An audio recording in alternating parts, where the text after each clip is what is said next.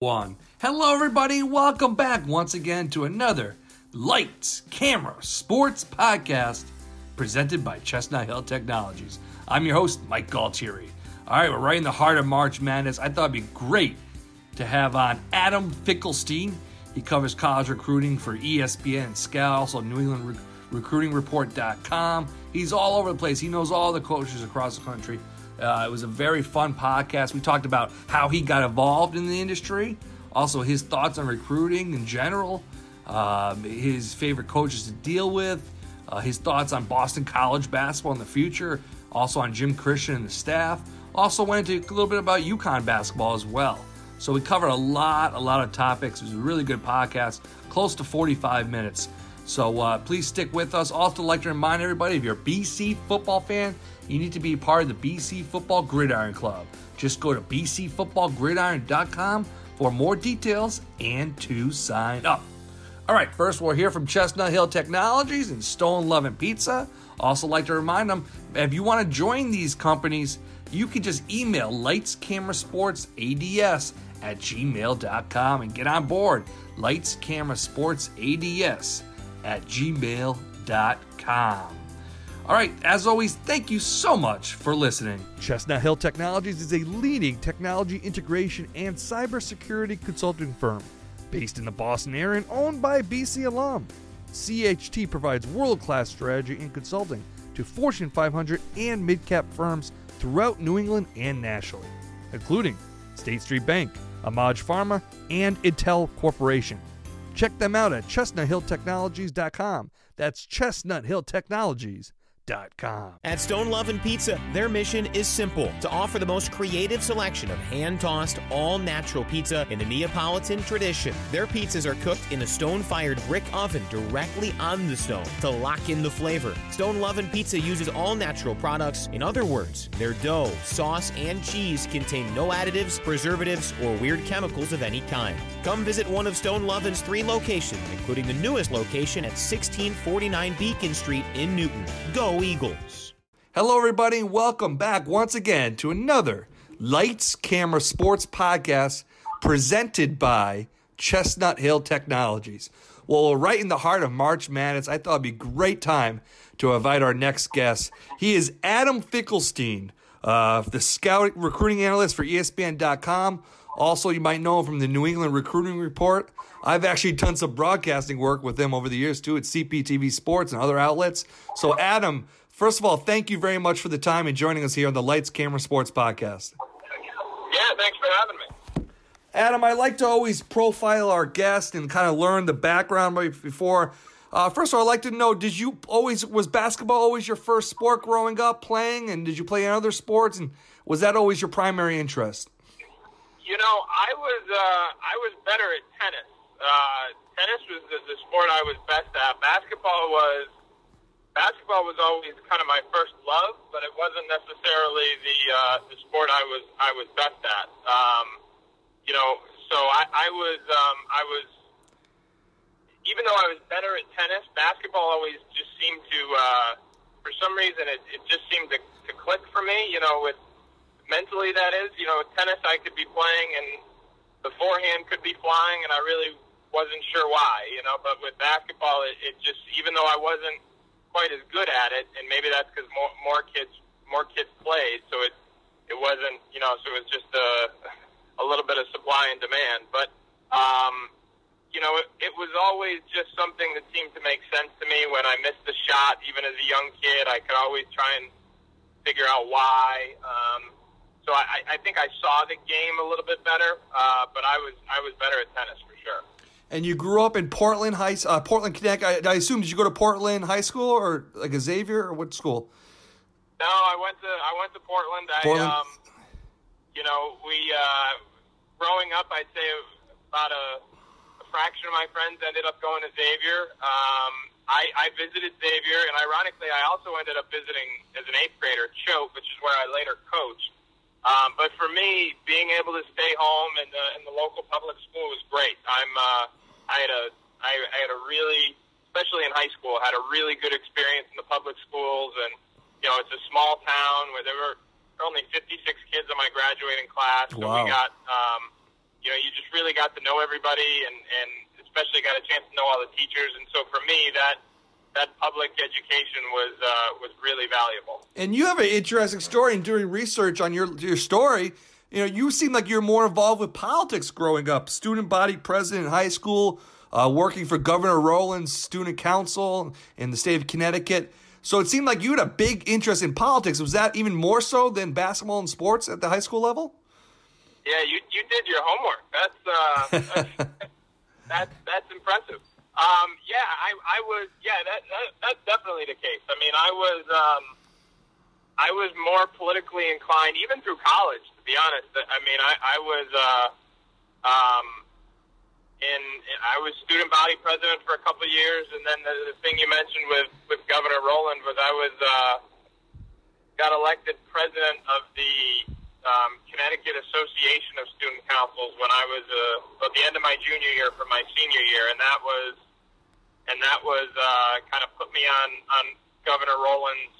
I forget what it was called, but yeah, I was very, very politically involved. Not so much so anymore, but it was at the time. It was great because it was a great way to meet kids from different areas of different towns and kind of branch out. And it was all those student leadership experiences for me in high school were for me probably the most valuable part. And I think that again that ties back to being in a small school and having the opportunity to do stuff like that maybe you wouldn't if you were in a big school. So that all tied together. But yeah, I was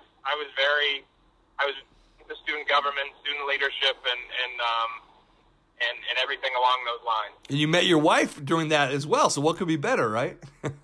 I mean, good God, what are you following me? How do you? Oh, yeah. So truth be told, my wife and I were both involved in student government in college. My wife was also the waitress at the bar, so I'm not sure which one had more to do with it, but they were both connected. But yeah, that is, and she is not politically oriented at all. So it's really kind of ironic that was one of the first places that we met because, she just is very disinterested in kind of the bureaucracy of politics sometimes. And now let's transfer you at UConn for a couple of years, and you were the student manager as well for Jim Calhoun. What era was that? What years were that? Not to date you, but what players? Yeah, so I started at Connecticut College in New London, and I was only there for a semester, and so I transferred into UConn second semester of my freshman year, and that was the year after they had just won a national championship. So they won it in '99. And so that was, so I arrived there January of 2000, and I graduated, 3.5 years later. And then naturally they won the national championship the year after I left too. So my 3.5 years there were directly in between two national championships. Still, though, I'm pretty impressive years in between there. Made some deep runs, if I recall, in that era. Yeah, it was a really cool time because, UConn basketball was obviously at its peak. There was just to be a student on campus there and we never actually did it, but people were sleeping on sidewalks to get season tickets and you're doing everything you can to get it, and then the fun will be there. It's probably at the time it was a thing to do on campus, and then to be a manager, which was a great learning experience, and that's something. Tom Moore, who is an assistant at Rhode Island now, had been the head coach at Quinnipiac for I want to say 10 years prior to that. I tell this story all the time because it says a lot about who he is. I sent him a random email, saying that, I wanted to try out for the team, and then when I couldn't make it, he, because everybody wanted to try out for the team, so he returned the email, had me in his office an hour later, told me to be a manager, and that it would be the best way to kind of lead to a coaching career, and he was 100% right, but I think just the fact that he took the time to return that email and have me in his office when you were, I mean, this, again, UConn at the time was as big of a national program as there was. So for him to take the time to do that, I think just, you know, I like to tell the story because it says a lot about who he is. And so, you know, a lot of things ended up happening for me that were based off him returning an email and having me in his office and telling me to be a manager. And to give us a behind-the-scenes look, your perspective from that angle of Jim Calhoun. What was he like day to day? You know, when the cameras weren't shining bright during a game. He was, you know, it was one of those things. Even though I was a manager, there were about 40 managers at the time. Wow! So Wow! You had to have. I mean, it was just UConn basketball was just so big. There were so many people who wanted to be associated with the program. So I only went to practice maybe 2 or 3 days a week, and because they'd have a rotating scale of the managers who were there. You know, and maybe it was 4 or 5 that went on the road when they had games, and so it wasn't, you know, I wasn't particularly close to Coach Calhoun. I mean, I made him a cup of coffee once, but it's something that you know, in recent years as I've gotten to know him a little bit, I've reminded him of. But there was really no reason. You know, there were 40 of us. You know, so there was no reason for him to get to know me, but for me to be able to observe him, you know, a Hall of Fame coach, and you know, the things that resonated with him at that even at that early age, where I really didn't even know what I was watching, but his intensity, especially on game day, was unlike anything I'd ever seen, and so, you know, not playing hard just wasn't an option for his guys. And then the second piece was his ability to connect with his best player and coach confidence. I mean, you know, back in the day, I used to hear him kind of talk about when he did coaching clinics or things like that, he would freely admit that his X's and O's were no better than the next guys. But to me, he was as good of a psychologist as there was from a coaching standpoint. I mean, just really understood how to connect with his top guys and then not just motivate them, but get them to believe that they could be better than they ever thought they were. And, you know, the years I was there, I saw that with Karan Butler, Ben Gordon, Emeka Okafor. I mean, all of those guys ended up being much better than anyone ever thought they would. And you know, it was Karan was only there for 2 years, but watching that in particular, I just remember thinking he was, you know, as good as any player in the country, and Coach Calhoun just had him believing. And once he believed in himself to that degree, it just totally infused him. And I think when you look at the history of UConn basketball, you see that with a number of different guys. No question about it. I'll never forget that Elite Eight game up in Syracuse against Maryland, Juan Dixon and company, the game that Butler had. Brutal. I mean, but it was brutal, but the game that he played was unbelievable, Karan Butler. And it was Juan Dixon and Lonnie Baxter, as I believe, and recall, and was it Steve Blake on that team? Yeah, Steve Blake. I mean, that was Garrett. That was a national championship team. Yeah, and it was a good game. Yeah. So, Adam, while we have you here, now you make a big transition. After school, you go to Western Connecticut State and then the University of Hartford, one of the youngest assistants in D1 basketball, age 24, University of Hartford. Just tell us that time, how you transitioned from college to coaching. Well, it was really just, you know, sheer desire. I mean, when I graduated from UConn, I had an interview at Eastern Connecticut State University for an assistant coaching position, and it was a job that I was admittedly unqualified for.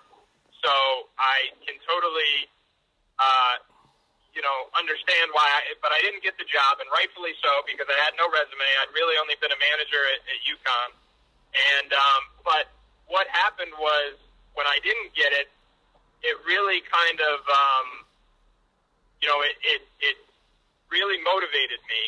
And so I ended up reaching out to basically every basketball program within about a 90-minute driving radius of where I was. And I basically said, you don't have to pay me. I just want to be a part of the program. I want to coach. This is what I want to do. And Bob Campbell at Western Connecticut was the first and one of the only people to get back to me.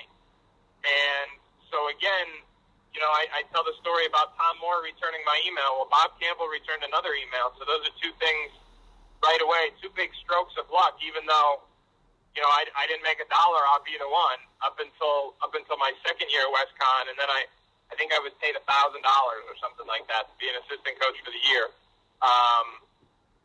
But they, you know, Coach Campbell, like Coach Moore, just gave me a chance. And it was a chance to go learn. And I was really just totally engulfed in the process of learning as much as I could. I mean, at this point, I was 22, 23, and when I wasn't coaching or recruiting, I was reading a coaching book or watching a coaching video, and a lot like tons of young coaches. I think ultimately what allowed me to make the jump to Hartford was two things. Whenever we had an off day at Western Connecticut, I would go watch a Division I team practice. So I spent time at Hartford, I spent time at Yale, I spent time at Quinnipiac, because they were the local places, so that when they had an opening, my face was a little bit familiar. And then I had kind of, in the Division III ranks, there was a player named Charles Easterling in Hartford who won multiple state championships. Yeah. And initially gone to a junior college, but had come back home and wasn't in school. And he's the Beast, right? He's known as the Beast. He's the nickname in the summer leagues. Yep. And I just went to go find him. And you know, there aren't too many, you know, young assistant coaches wandering around Albany Avenue looking for Charles Easterling. But you know, I found him, and he was, you know, he was receptive to it and able to get him in school and get him into WestCon, and so I think that story resonated with local coaches because they, you know, they knew of Charles, and so again, for this young guy to be out in Albany Avenue, which is, you know, typically known as a not so nice neighborhood in Hartford, you know, finding the player and getting the player, I think, you know, I know for Larry Harrison, who was the guy who hired me, that he recognized and differentiated me, I think, from other people. But that's just, you know, that's who I was at the time. I was 100%. I was all in on coaching and coaching in college, and going to do absolutely everything from a learning standpoint, from a recruiting standpoint, to make sure I got there. So when Larry hired me at Hartford, I was 24.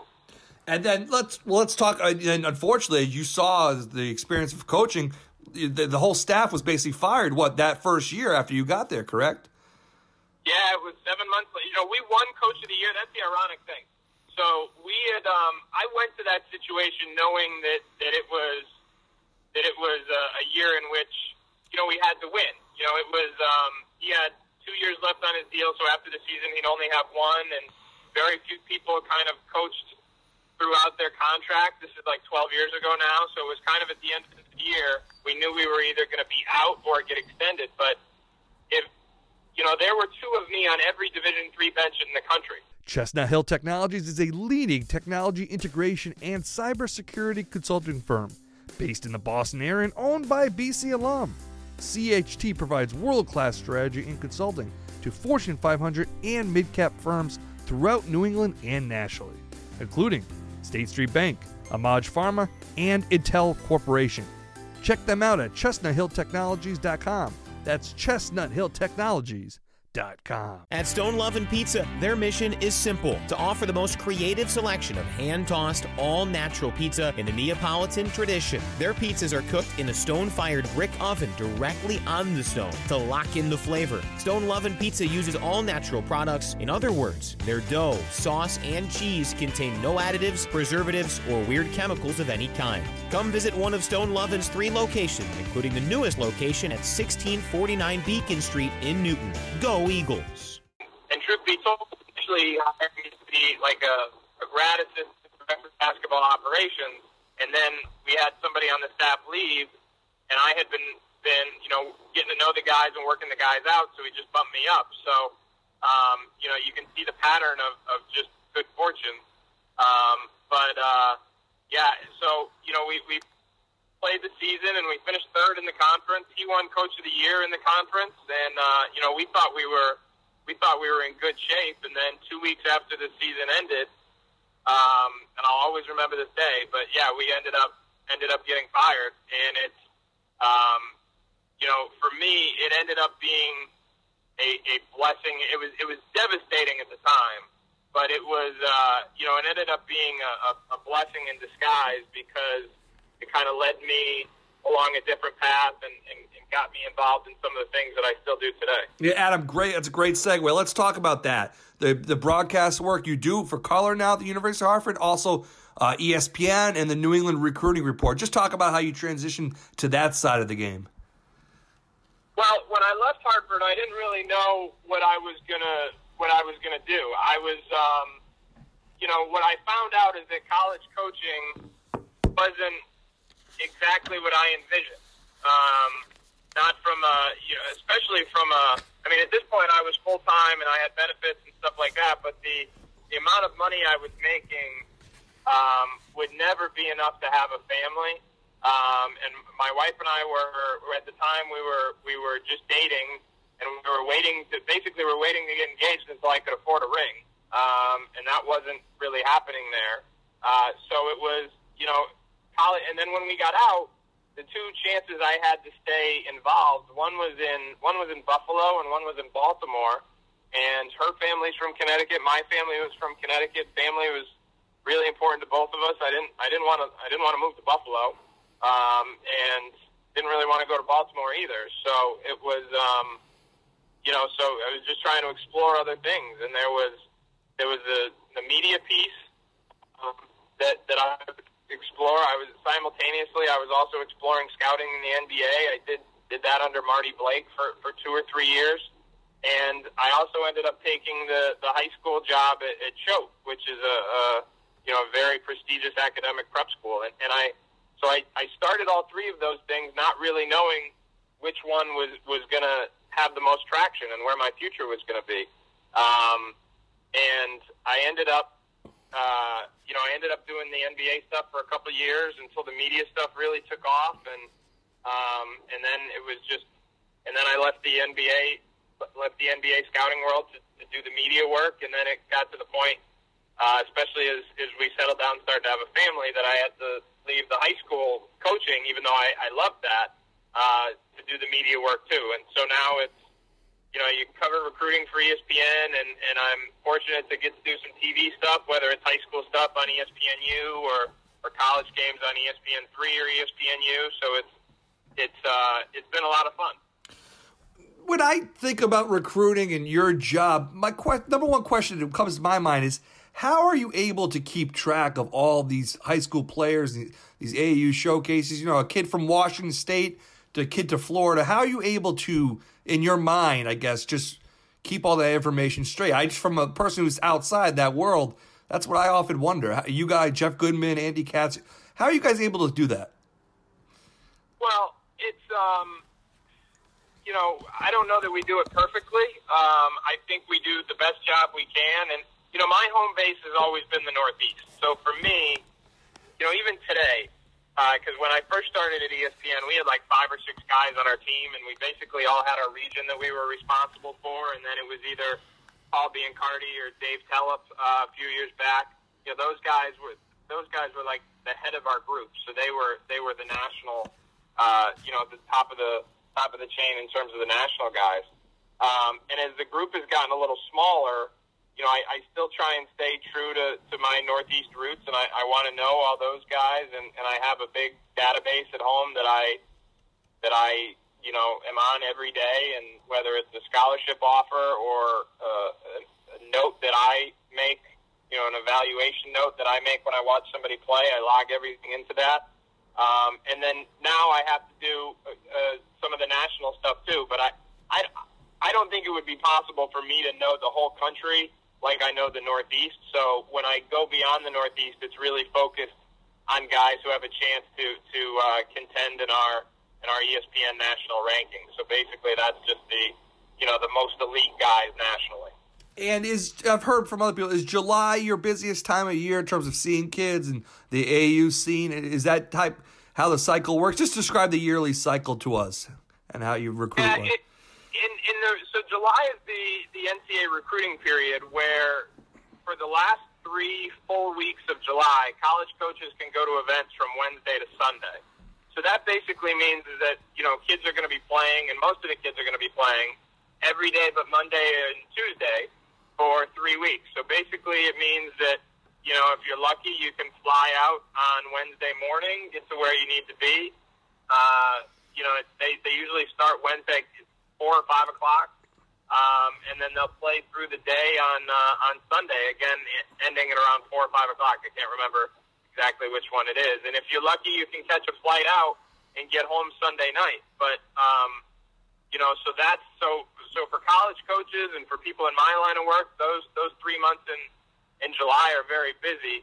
The difference, for me, is that I still have to be out in June because even though college coaches can't be out, the kids are still playing. There's a lot of national camps in June. There's USA Basketball always has a, depending on what age groups are playing in FIBA competitions that year, they'll have trials and training camps out in Colorado. So that's a trip I usually take in June. The NBA Players Association has their top 100 camp. So June is pretty busy, busy month to travel. July is very busy, and then August things calm down a little bit.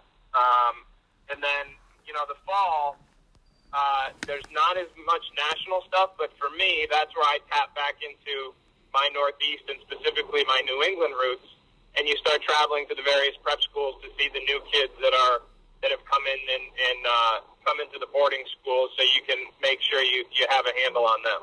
In terms of seeing the coaches this summer, and this might put you on the spot a little bit. Tell me if it is too much. But what coach has the most engaging personality with recruiting, or is most friendly to you that you've noticed over the years? Is there a coach that sticks out in your mind? If there maybe there isn't. I think that there's. I've been fortunate to have good relationships with a lot of guys, and I think that's typical for people in the industry. I've always tried to,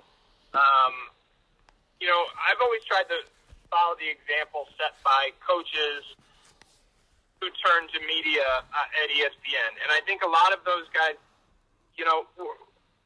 try to differentiate between being, yes, you work in the media, but you're not a reporter.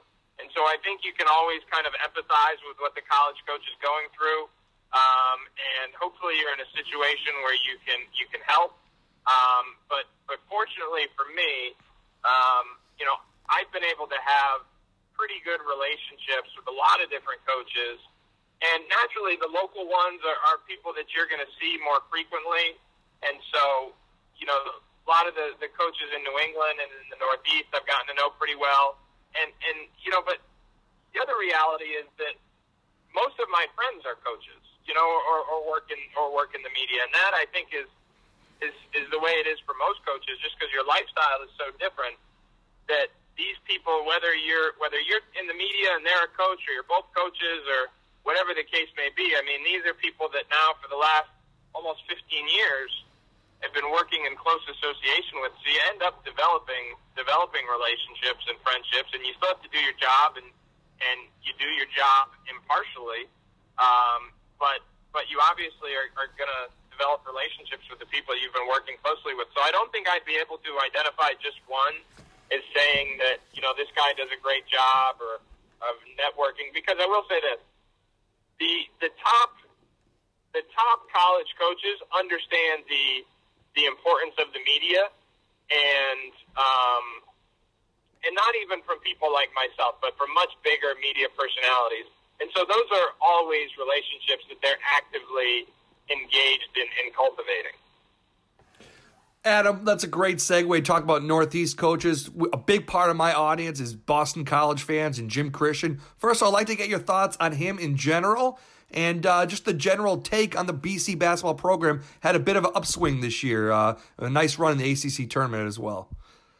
Well, they did, and when they first hired Jim, I know, I had expressed some thoughts on Twitter, and because I know BC has a very passionate alumni base, and I caught some slack on there for what I thought was candor, and said, hey, listen, this may be the worst job in the ACC. I mean, from a facility standpoint, from a resource standpoint, across the board, this is a very, very challenging job.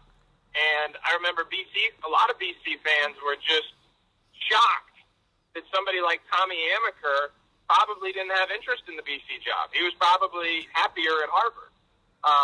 And so I think with a lot of fan bases, it's important that a lot of them just aren't very realistic sometimes about what their, how tall of a task they are. And Jim Christian inherited a very difficult task, just as Steve Donahue did before him. And it goes to show you, how good of a job Al Skinner did, although that, the conference and the job was a lot different back then, but he still did an outstanding job. So I think the reality is that Jim Christian took over a Boston College program that didn't have the same branding in the region with young players. And so that's something that the alumni and local fans might not have been totally in tune to. And so it's just, the narrative was, they can't recruit locally. Well, you've got to have, the brand went in correlation to the amount of resources that was invested in the brand. And so I think for him to do what he's doing and have a steep uphill climb, I was just really happy for them this year because they figured out a way to do it differently, to go down into North Carolina, into the thick of ACC country, and get a kid who may be the typical ACC powerhouses have overlooked, but who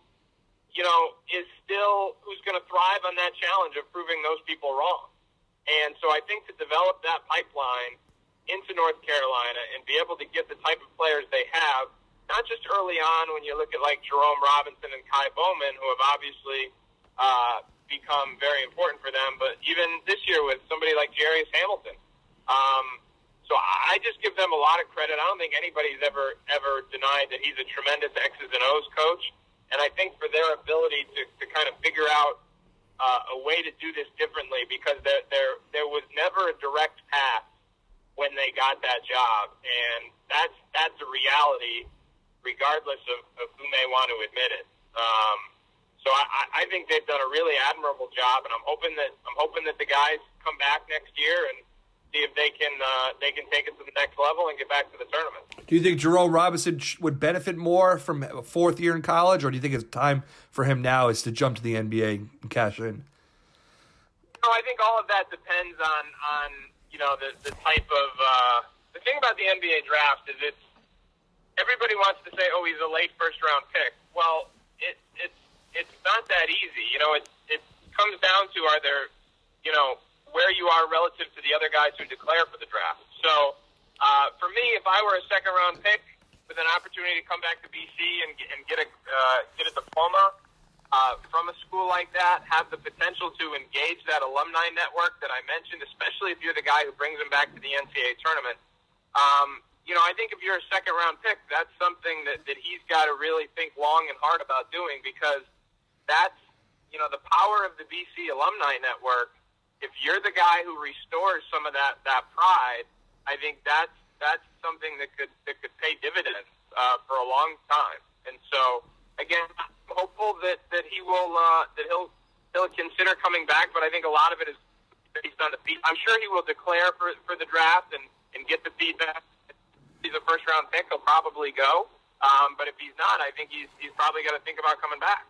And a lot of BC fans are excited for Jarius Hamilton. Of course, his brother Jared Hamilton's coming as well as a transfer. But this is one of the highest recruits, or at least ranked-wise, that BC has got, probably going back to either the Craig Smith, Jared Dudley days, maybe Rakim Sanders as well. But what can you tell us about Jarius Hamilton? BC fans are clamoring to know any information as he comes to campus next semester.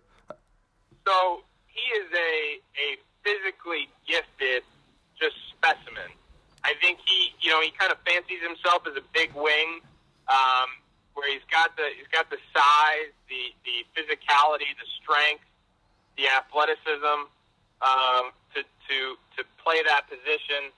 He had an offer from Duke last spring, which gives you a little idea of how other coaches think about him. Ultimately, they didn't continue to actively recruit him throughout the course of the summer. But he does have that physical level upside. He's also physically ready for college. He's got a college-ready body. What he needs to work on is his skill set, his feel for the game, ability to play within the flow. He's got enough size where he can probably be a small ball four-man right now, and that until he becomes a little bit more cerebral, that may be his best position. But I suspect that he's going to see plenty of time on the wing as well. And again, physically, he's going to be ready to come right in, and he's also going to have that opportunity to play a big role here. And so there's a lot of parallels between his recruitment and what we've seen with some guys in the past, and that this is a guy who even had an offer from the biggest of the big down there at Duke, and then they kind of backed off him. And so BC's really kind of selling that opportunity to come in, play a big role right off the bat, and show them they were wrong. And I think that's something he's capable of doing, especially as his skill set and his feel for the game and his decision-making start to catch up with his physical prowess. Would you categorize him as a instant impact? Do you vision him starting as a freshman this year, coming up for BC?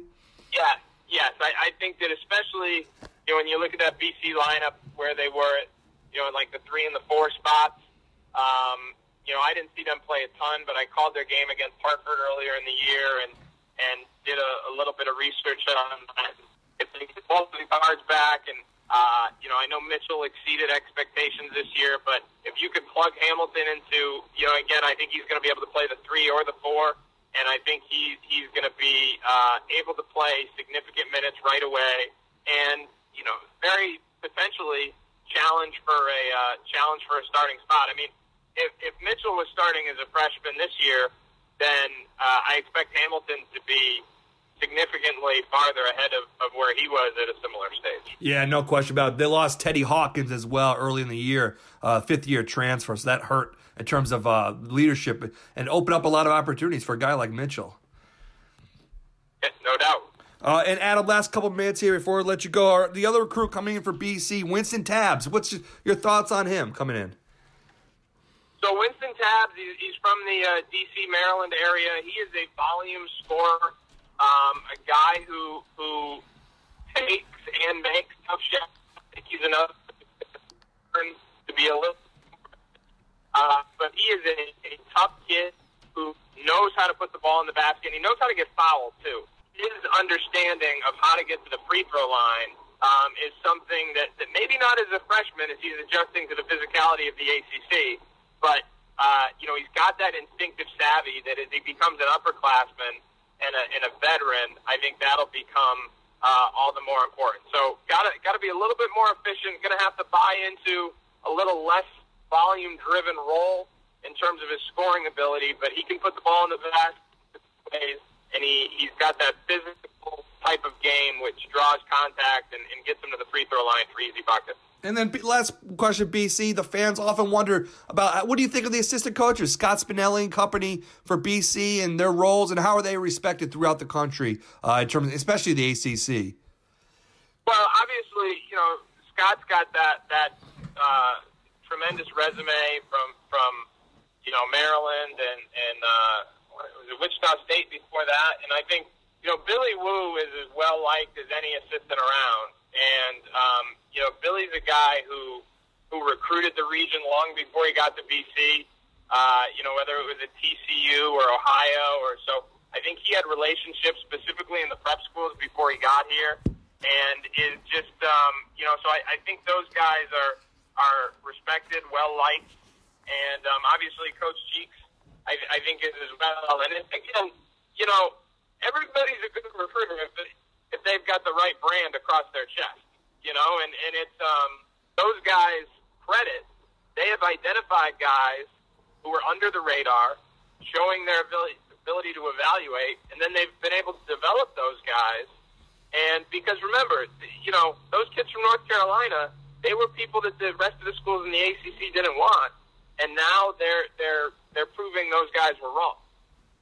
And that's what I always find interesting about BC basketball. I think there's a big upside. You know, the tough thing with BC football recruiting is the talent is not. It's other parts of the country where the majority of the talent comes from. But with basketball, the New England prep schools, New England, Northeast, there's really a lot of opportunity for BC in this neck of the woods. And you're right, they're getting the kids from North Carolina. I think that next step would be dominating the Northeast and the New England scene.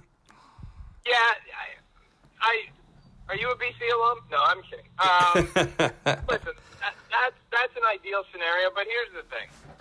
That's also not realistic. I mean, it's not really. First, they have to upgrade the dorms, then they have to upgrade the facility, then they have to upgrade because you go to UConn or you go to Providence, and all these kids do. All these kids.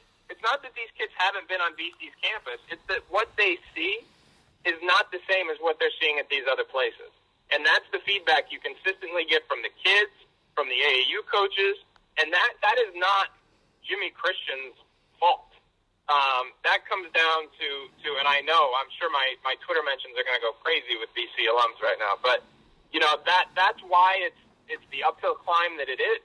And they've got to, if they're serious about getting it back to that level where they are the preeminent brand in New England, it's not about who the coach is. It's about the level of resources that they put in the program first and foremost. No question about it. You're right. They play in a gym. They share with the women's team, the volleyball team. They need a basketball-only facility. I think the new AD, Martin Jarmon, is talking about that and in the process of fundraising. So you're right. That needs to get done. Because you go to 100 miles down the road, UConn stores, they don't have the conference affiliation that BC does, but they have that Worth practice facility, and that's a very, very impressive facility. And Providence is building one. Yep. UMass has one.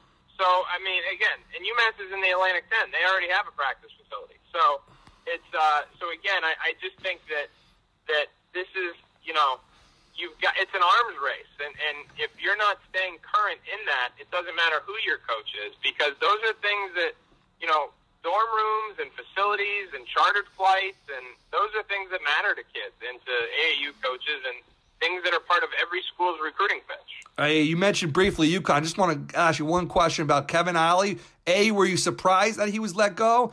And also, B, who do you think is a leading candidate to replace Kevin Ollie at UConn Huskies in the American Athletic Conference? Well, I was sorry to see him go.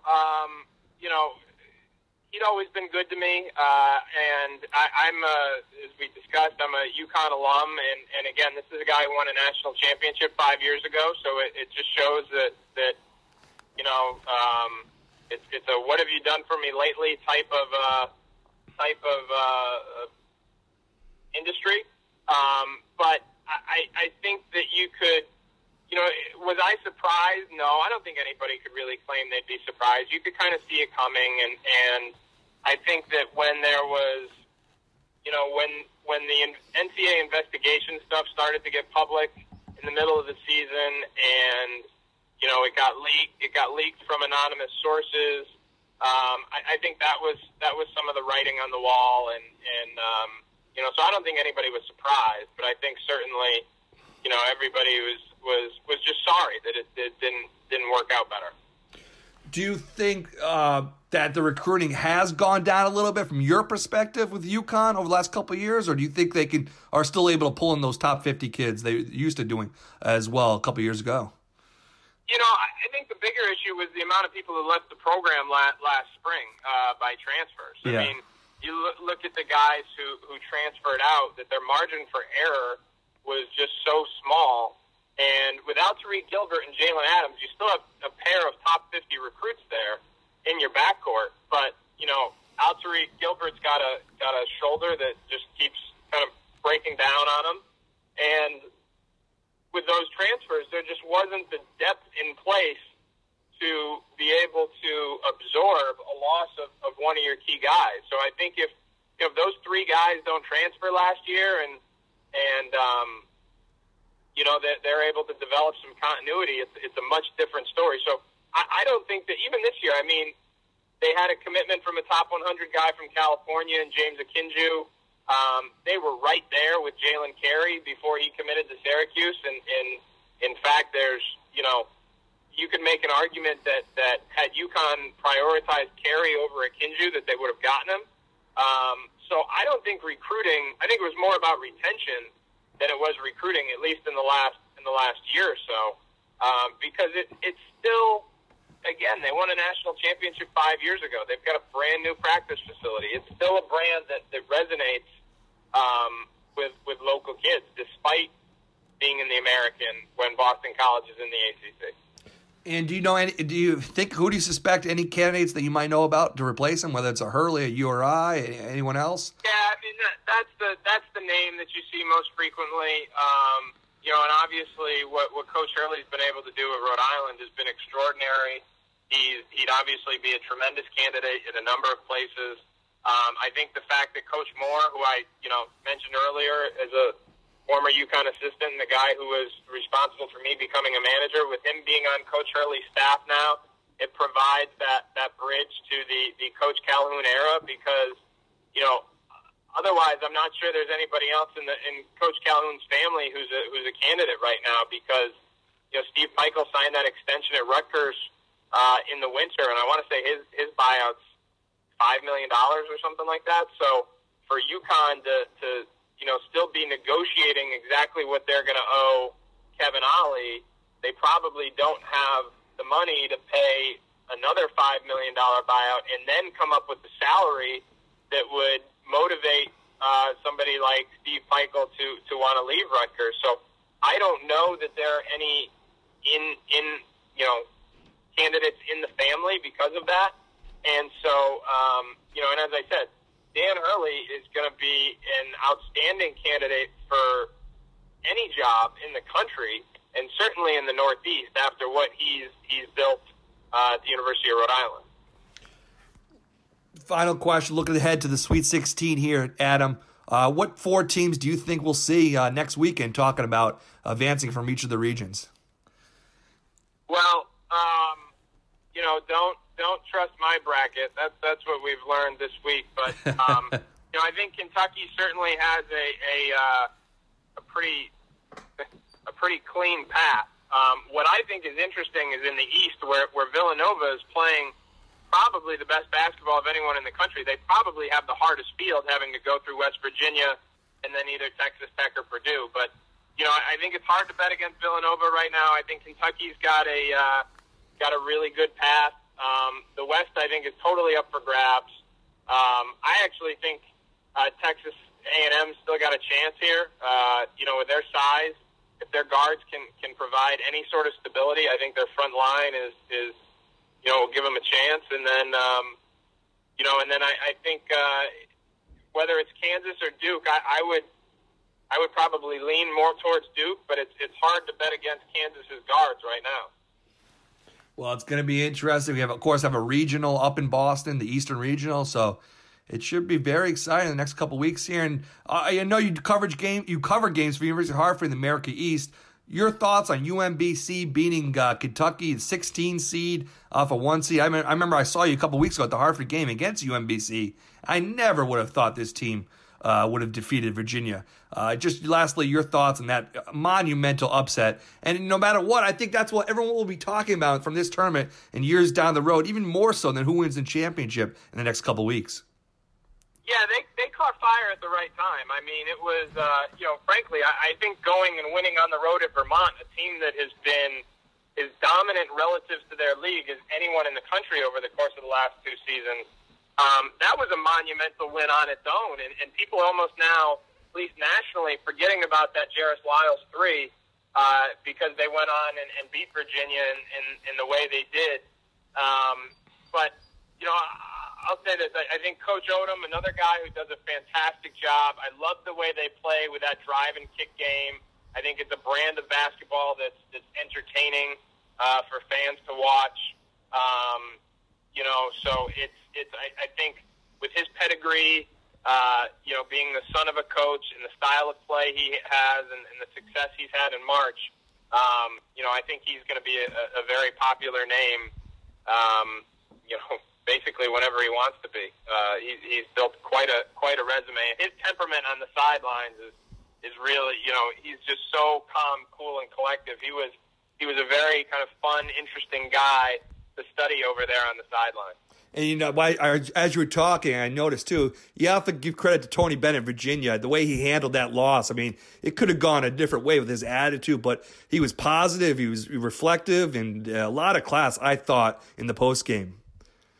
Yeah, he was a total gentleman, and I think I don't know him especially well personally. I know plenty of guys on his staff, and that's consistent with.